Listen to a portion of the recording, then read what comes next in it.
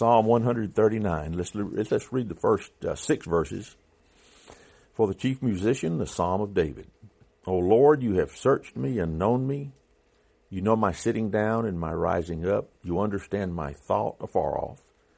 You comprehend my path and my lying down and are acquainted with all my ways.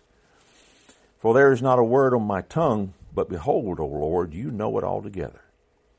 You have hedged me behind and before and laid your hand upon me. Such knowledge is too wonderful for me. It is high. I cannot attain it. We're going to take this a section at a time, so we'll talk about the first 6 verses and then we'll move on to the next. O Lord, you have searched me and known me.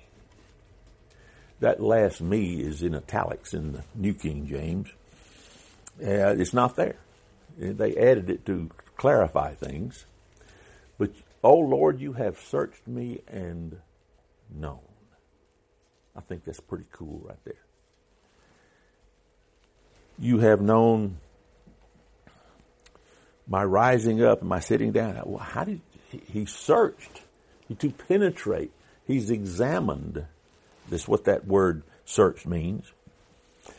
There is nothing that God does not know. But how in the world does he know all this? There's nothing he doesn't know.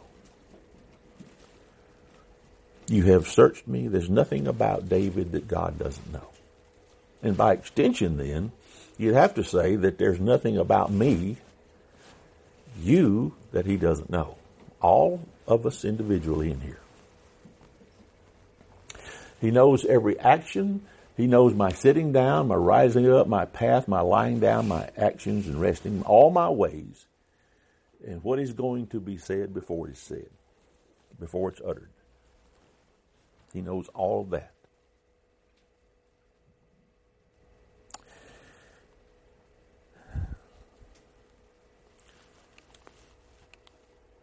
He's omniscient and omnipresent, omnipotent as well.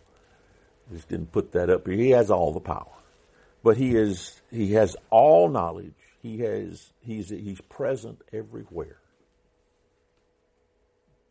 I understand what the concept is, but such a being we cannot fully understand. Everybody that believes in God would acknowledge that these are truth, that he is everywhere and he's all powerful and he's all knowing. They know that, but it's not believed by men. You can tell by the way people live that while they know this, they don't practice what they should. And that's why I try to remind us at the end of the year or the beginning of the year, whenever my turn comes. God knows completely and thoroughly everything about David. Nothing's escaped him. Nothing will escape him. God knows it all. And me. So with that kind of information, and knowing that God does possess that information, should that be upsetting or comforting to us? If you're living a scandalous life or just doing your thing, whatever that thing might be, anytime, would that be upsetting to think that God completely knows, thoroughly knows me? Or if you're living the life like David, not perfect, but wants to do all his will. Or living a life like Paul, whom we talked about earlier this morning in 2 Corinthians. Would it be comforting to know that God knows all about me? He knows my heart. God takes notice of every step we take. Every right step, the things we do right, every misstep. every sin. Nothing has escaped him. He knows it all. Nothing will escape him. God knows how we walk. He knows what we walk toward. He knows what my intention is, whatever it might be. He knows if I'm intending to do wrong, or someone is intending to do wrong, they think, okay, I'll think of something else and I'll go ahead and do this, and maybe the Lord won't know. You can't fool him. You can't fool God. He knows who we walk, what we walk toward, what our aim is, what our objective is at whatever moment, at any moment, at every moment, and who we walk with.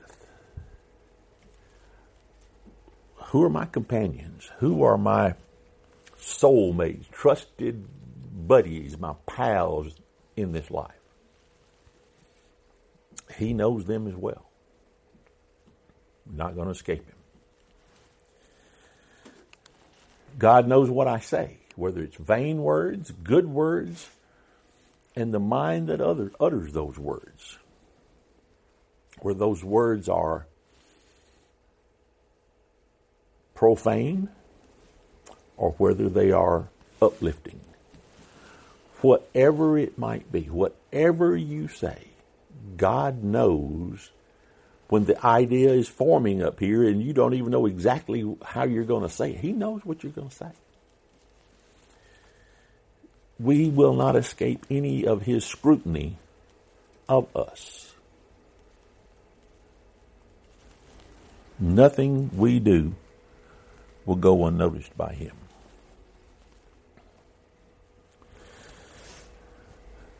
In verse 6, we cannot find out how God knows and how God searches us out. We don't know how we are known. I mean, we know he has all the information, but I don't quite understand all that. We'll get to some more of that in a few minutes. But such knowledge, it says, is too wonderful for me. It's just too hard for me to grasp that he would know everything about everybody at every second in this room, much less the other people. Let's read verses 7 through 12. Where can I go from your spirit, or where can I flee from your presence? If I ascend into heaven, you are there. If I make my bed in hell, behold, you are there.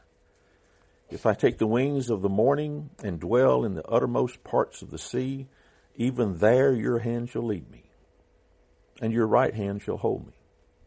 If I say, surely the darkness shall fall on me, even the night shall be light about me. Indeed, the darkness shall not hide from you, but the night shines as the day. The darkness and the light are both alike to you, O Lord. That everything about God cannot be hidden. Where can I go from his spirit? Where in the world can I flee from him? Jonah tried that. He went the opposite direction from where he's supposed to go, but he couldn't get away from the God. Where can I flee from your presence? If I go to heaven, you're there. That's his abode. If I go to Sheol, the place of the dead, you're there. The deepest, farthest parts of the sea, God's there. I like what he says about the darkness. Let me read that again. Let's start in verse 10. Even there your hand, talking about the sea, even there your hand shall lead me, and your right hand shall hold me. If I say, surely the darkness shall fall on me, even the night shall be light about me. Indeed, the darkness shall not hide from you, but the night shines as the day. The darkness and the light are both alike to you. If we're going to do something so that the Lord won't see us, and we're going to do it at night. Well, no. The night shines like a light, just like the day does to the Lord. There's nothing that we can do that will escape him. In 13 through 16, for you formed my inward parts, you covered me in my mother's womb. I will praise you, for I am fearfully and wonderfully made. Marvelous are your works, and that my soul knows very well. And that my soul knows very well. My frame was not hidden from you when I was made in secret and skillfully wrought in the lowest parts of the earth. For your eyes saw my substance being yet unformed, and in your book they all were written, the days fashioned for me, when as yet there were none of them. The beginning of life.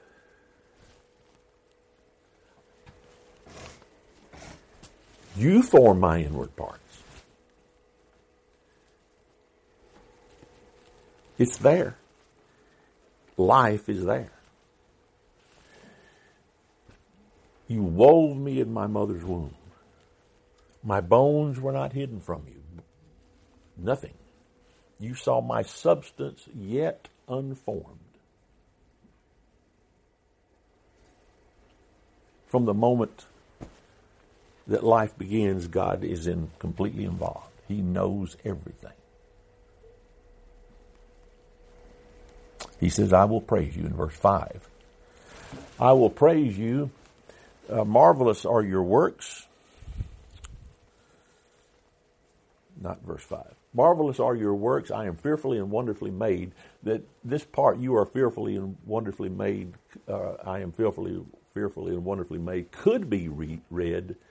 There's some decision to be made on the translation. They're not exactly sure. Or it could be, you are fearfully wonderful, and marvelous are your works. But those things that we cannot understand, that he can do, and he is able to do because of who he is. Choices. I went to a gospel meeting not far away, about a month ago, I guess, I don't know, and the speaker said that people make about 30,000 choices a day. 30,000 choices a day. There are 8 billion people in round numbers on this earth. That's a lot of zeros. 8 billion. And if each of those 8 billion people make 30,000 choices a day, now it might be whether to get up out of bed or whether not to, whether to put your shoes on or wear flip-flops, whether, just decisions that you make every day. There's 30,000 of them. What you're going to eat for breakfast or lunch or dinner. See, there's some decisions, right? How many courses, all this kind of stuff. Am I going to sin? Am I going to do this sin? Part of those 30,000 choices that all of us make every day. It's all part of the process. So there are 240 trillion choices every day. I understand the concept of the number. I just don't know how many choices. I don't get that. I don't get that. 8 billion people, and God knows every choice that every one of us make every day of every month of every year of our life.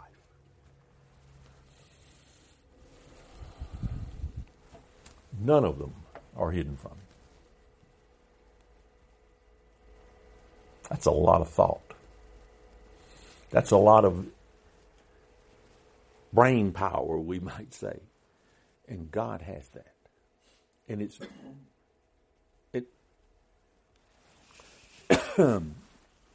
and for everybody that's ever lived on top of just these people here, that is amazing. More than that. I don't know how to describe it. But that's our God. He is the one.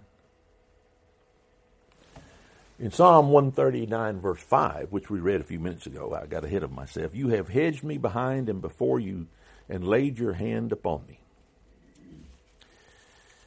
You've hedged me behind and before and laid your hand upon me. It's often used of a siege, this hedging about. Of a siege, hemmed in, confined, enclosed. If a city is sieged, you can't get out until you surrender or you're taken over. This is what God has done for Paul or for David. The Lord is the one in whom the psalmist has found protection. He hedges his own for the purpose of protection before and behind. That's what he does for his saints. For all those that know him, there is a protection. It may not be a physical protection like it was for protecting David from Saul who was chastening, or protecting David from Goliath, or protecting David from the lion and the bear. It may not be that kind of protection. But he can protect my soul if I will obey him and give myself to him. That eternally that soul will be in heaven if I decide I will do his will.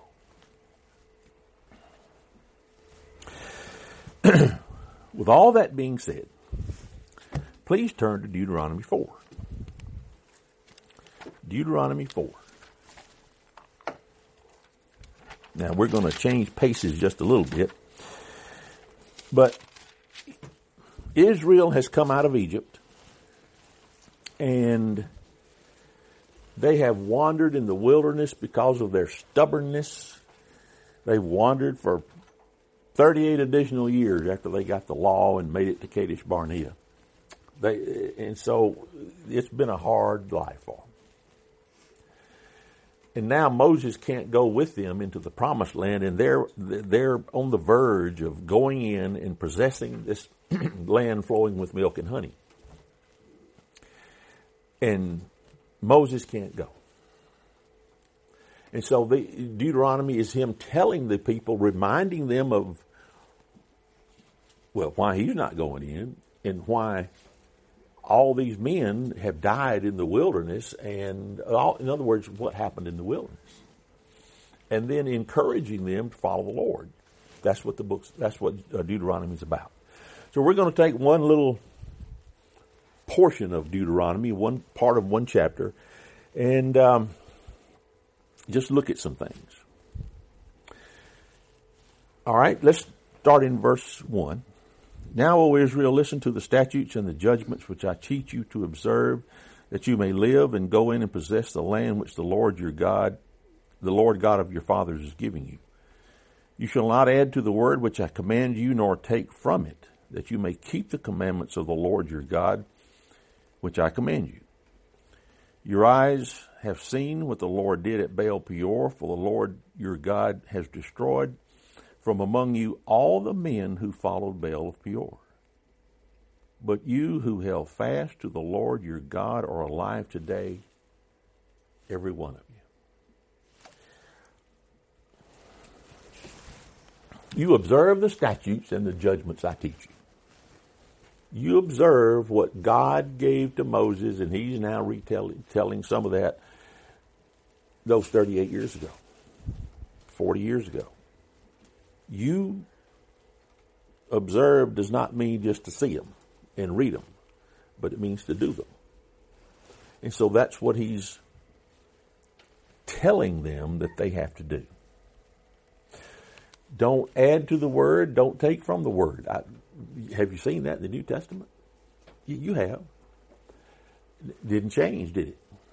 Don't add to what God said, don't take away from what God said, under the law of Moses or under the law that Christ established. Do what he says.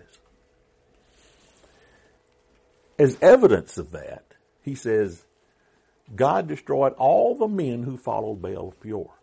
It's not in here, but they played the harlots with the women of Moab, and they bowed down and served their gods.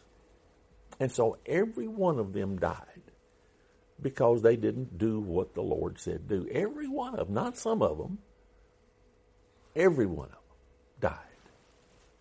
Those who held fast to the Lord your God, those who held fast are alive today, every one of you. You know, that protection, that hedge we talked about that He gives us, if we do His will, those that did it, every one of them are alive. And it's been ever how long it's been at that point.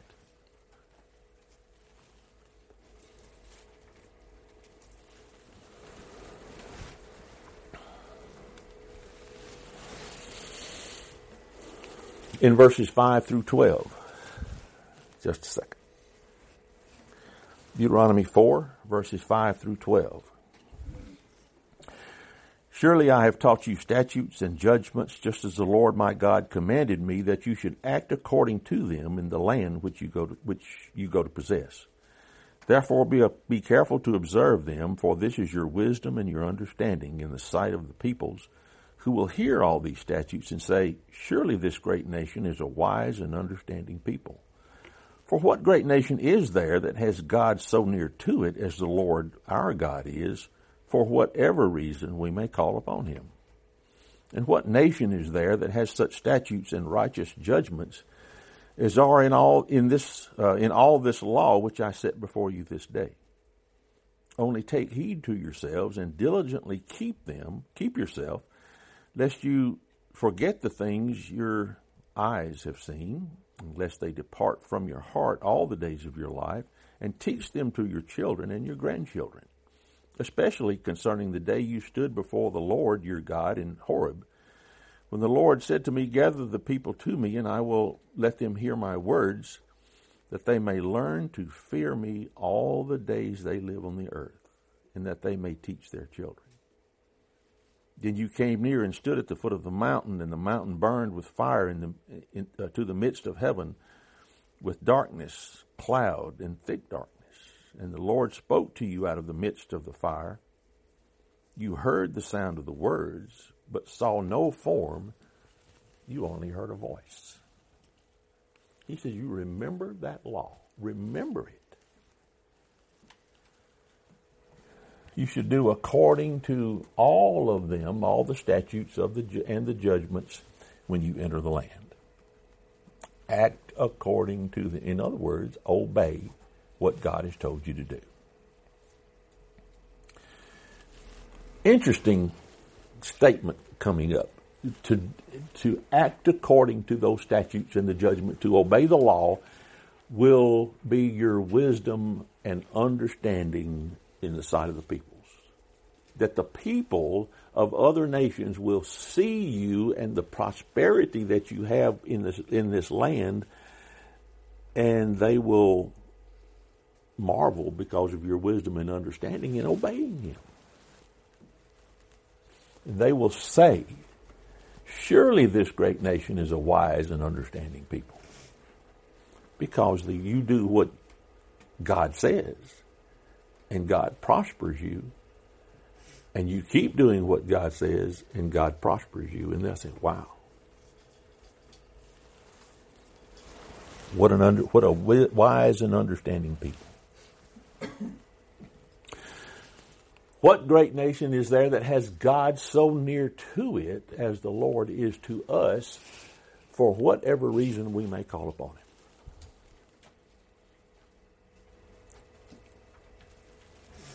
Those other nations didn't have a God so near to them. I remember when the Philistines captured the Ark of the Covenant. You remember the story. And all of a sudden they have this ark, and they don't really know what to do with it, so they put it in the temple of Dagon, their god. And they come back the next day, and the idol of Dagon, ever how big it is laying on its face, and the ark is sitting up like it always was. So they stand idol back up. Come back the next day, and the idol is broken. So they moved it to the other cities, and there's all kind of havoc that was raised because they had the Ark of the Covenant. I think of that. What great nation is there that has a God so near to it as the Lord is to us? For whatever reason we may call upon him. We can call upon him for whatever reason. Nothing's too big for him. We need help. He's our helper. You diligently keep yourself lest you forget the things your eyes have seen.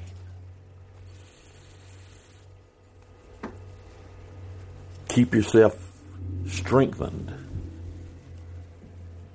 to do his will. Diligently keep yourself lest you forget the things you have seen, lest they depart from your heart all the days of your life. Teach them to your children and grandchildren. You will keep remembering yourself if you teach them to your children and grandchildren. What happened after they had taken the land, and after a while, Joshua died. They didn't know God. Serious problem. And it cost them. I used this picture a few weeks ago. Israel, some distance from Mount Sinai, and the fire and the darkness and the thick darkness and the rumbling in the ground, the earthquake. And when they stood at the mountain, they couldn't touch it. And that mountain burned with fire and darkness and cloud and thick darkness. And the Lord spoke to you out of the midst of the fire. And none of these other countries ever had a God that spoke to them. There weren't gods to begin with, but they were idols. You heard the sound of his words, but you saw no form. You only heard a voice.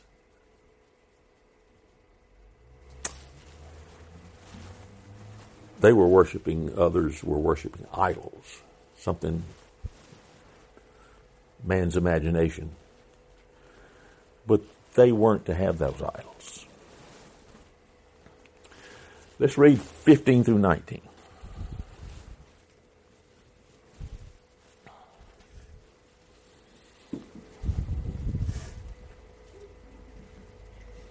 Take careful heed to yourselves. You saw no form when the Lord spoke to you at Horeb out of the midst of the fire, lest you act corruptly and make for yourselves a carved image in the form of any figure, the likeness of male or female, the likeness of any animal that is on the earth, or the likeness of any winged bird that flies in the air, the likeness of anything that creeps on the ground, or the likeness of any fish that is in the water beneath the earth.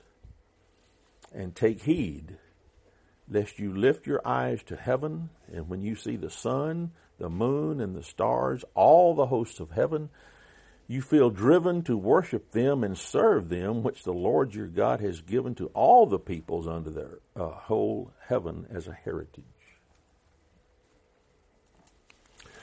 Take careful heed to yourself. That's kind of like keep yourself. Diligently keep yourself. Take heed to yourself. You saw no form when the Lord spoke to you. You only heard a voice.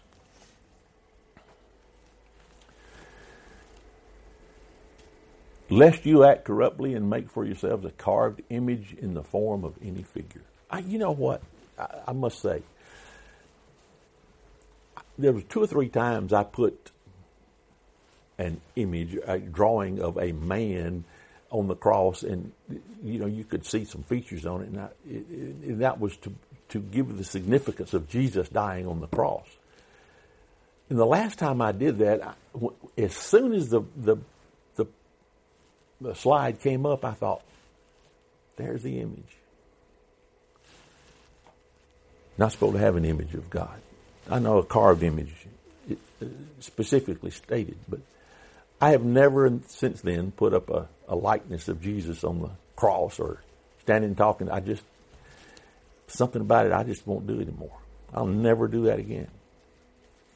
because we don't know exactly what he looked like. And we certainly don't know what God looks like either.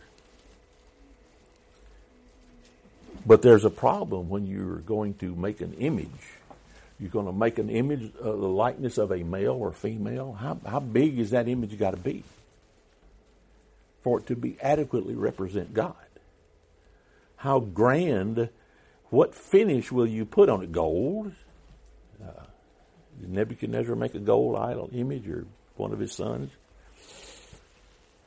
What's it going to look like? How is it going to represent God? What adequately does that? Or the likeness of any animal or winged animal or anything that creeps on the ground, or the likeness of any fish. Which one of those best describes visually God? They only heard a voice. They didn't see an image. Or you see the sun, the moon, and all the stars, all the hosts of heaven, and feel driven to worship them and serve. How's that going to work out? I'd have to admit, if there was some physical thing I was going to worship and claim it's God, it might be something up there that's not attached to this orb right here. But God says, I gave them to everybody. Don't worship them. They're just objects put in motion by the real God. So what are we going to do? He's reminding them, don't put anybody, anything in the place of God, because it doesn't work. It's inadequate. And so they can get distracted by all of these things, male or female, or this image of an animal or a fish or a serpent or whatever, a bird. And I've seen photos of some of those images in Egypt. Or the sun, the moon, and the stars, and there were those who worship those. Don't be distracted.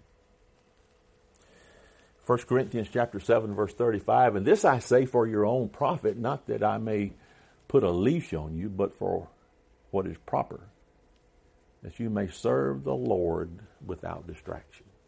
I understand he's talking about virgins marrying in the Lord.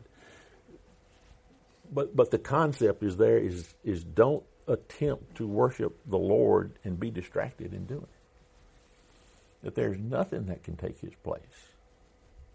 He is the God that created all of us. And he deserves our loyalty. He demands our loyalty.